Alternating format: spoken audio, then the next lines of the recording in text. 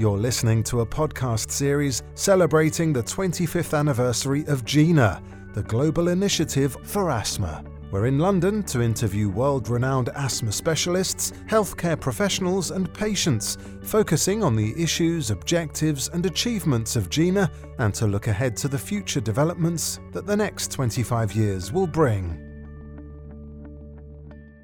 And in this podcast, we are going to be discussing the assessment of asthma control and the identification of patients at risk with our speaker, Professor Alvaro Cruz from Brazil. He's a member of the GINA Board of Directors and GINA Dissemination and Implementation Committee. But very importantly, Professor Cruz has over 30 years of experience in caring for patients with asthma. A very good afternoon to you, Professor Cruz. Hi, Jonathan.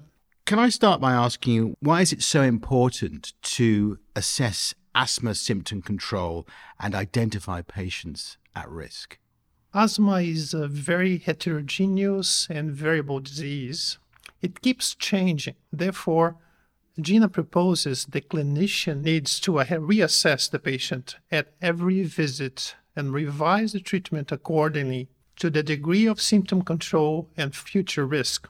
They are interrelated. Poor symptom control is a risk factor for exacerbations, but a patient may have their symptoms controlled and still be at risk. Now, how should we evaluate symptom control? GINA proposes 4 questions to assess symptom control. Many people know this. Daytime asthma symptoms more than twice a week. Any night waking due to asthma. Reliever medication needed for symptoms more than twice a week. Any activity limitation due to asthma. If the patient answers no to any of these questions, to all these questions, then the patient is well controlled. If there is a yes answer to 1 or 2 of these questions, the patient is considered partially controlled. And if they have a positive answer to 3 or 4 of these questions, then they have their asthma uncontrolled. But remember, even a patient whose symptoms are controlled may still be at risk. Let me conclude this answer by saying that poor symptom control must be identified and prompt immediate revision of treatment. This is a crucial action to reduce future risks. What are the major risks a patient with asthma faces? Are there any predictors of risk? The major risks are exacerbations, which can kill people, fixed airflow limitation, and side effects of medication. Again, a major risk factor for asthma exacerbations is poor symptom control. However, there are several other predictors of risk of exacerbations which are independent of symptom control. GINA have listed several of these. High use of SABA, the short-acting beta agonists, over 3 canisters a year, having 1 or more exacerbations in the last 12 months, low FEV1, lung function, higher bronchodilator reversibility, incorrect inhaler technique, or poor adherence, smoking, obesity, chronic rhinosinusitis, pregnancy, blood eosinophilia, elevated exhaled nitric oxide in adults with allergic asthma already taking inhaled steroids, and a patient that has ever been intubated for asthma. These are all independent risk factors for exacerbations in a patient that may even have symptoms controlled. As risk factors for fixed airflow limitation or low lung function, we have listed no treatment with inhaled corticosteroid, as we all know is the cornerstone of the treatment of asthma, smoking, occupational exposure, mucus hypersecretion, blood eosinophilia, preterm birth, and low birth weight. And finally, as risk factors for medication side effects, obviously frequent use of oral steroids and use of high dose of a potent inhaled corticosteroid. These are the major factors that have been proven to be independent risk factors for exacerbations, airflow limitation, and medication side effects, which are the risks we have to be aware of. So what are the categories of asthma severity? Is there a way to measure asthma severity? Asthma severity is assessed retrospectively from the level of treatment required to control symptoms and exacerbations. We should assess asthma severity after the patient has been on a controlled treatment for several months. Even if we don't do it ourselves, we take the history of what they have been doing. Severity is not static. It may change over months or years. It depends on the different treatments which are becoming available.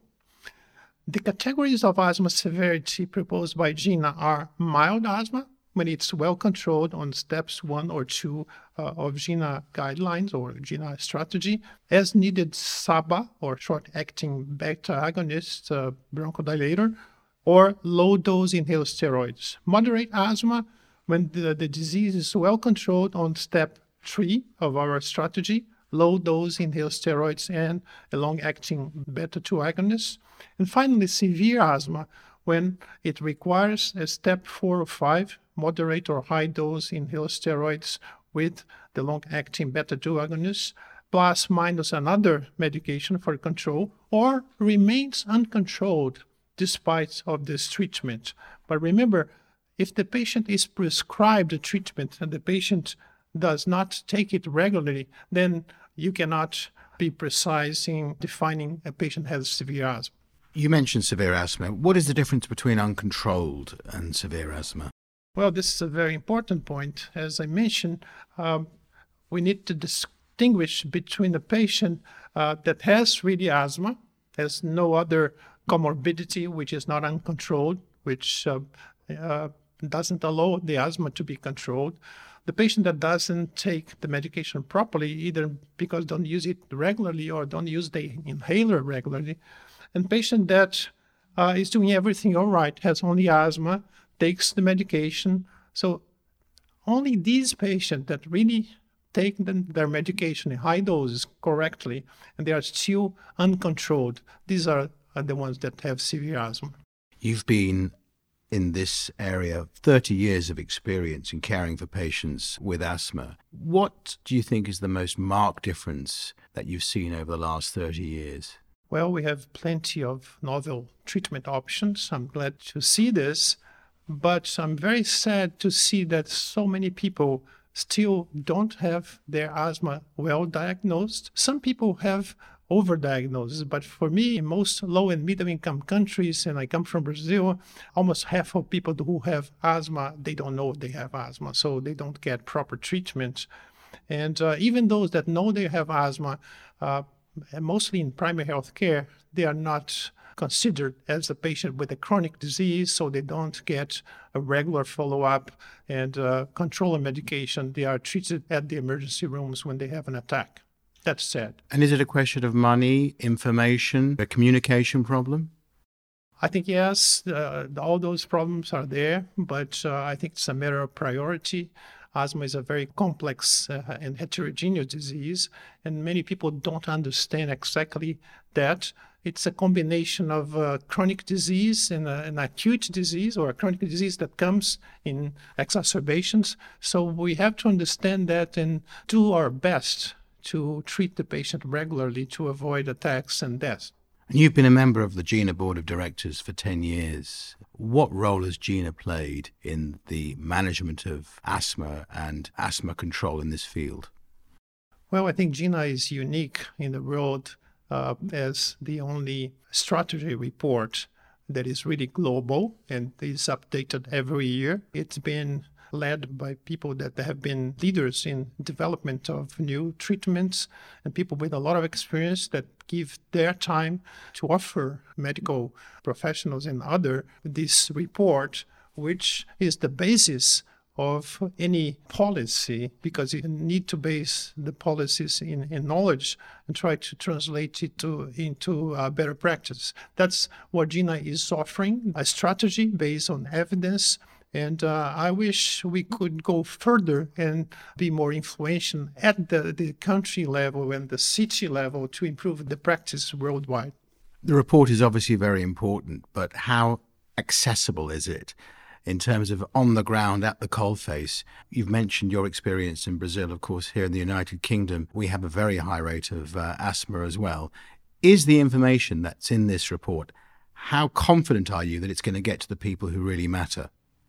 Well, this is a very important point. The reports are available for free download in the internet, and we have several translations, not always of the full report, but of the pocket guide. This has been done from time to time in many languages, and it's easily accessible. In my country, and I know in many other countries in the developing world, people know about GINA. Everybody knows, even the non-specialists, but they may not fully understand the key messages. And we are discussing right now how to make it more simple and direct so that people understand exactly what needs to be changed to improve asthma control. Perhaps podcasts like these will help. And we're in a digital age now, so that's another way to communicate the message, isn't it?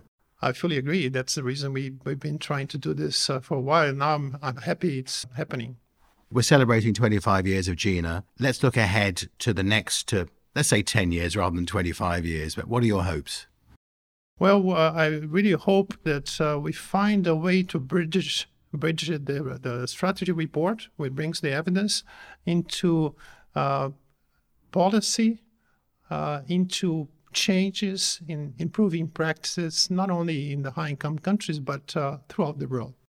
Professor Alvaro Cruz, thanks for joining us today. Thank you. The GINA website has a suite of up-to-date, evidence-based documents, booklets, videos, an implementation toolkit, and other useful information. If you're a healthcare professional interested in GINA resources for your hospital or healthcare system, or if you have ideas for new resources, please email us via our website, ginaasthma.org. Thank you for listening and for sharing in our mission to reduce the global burden of asthma.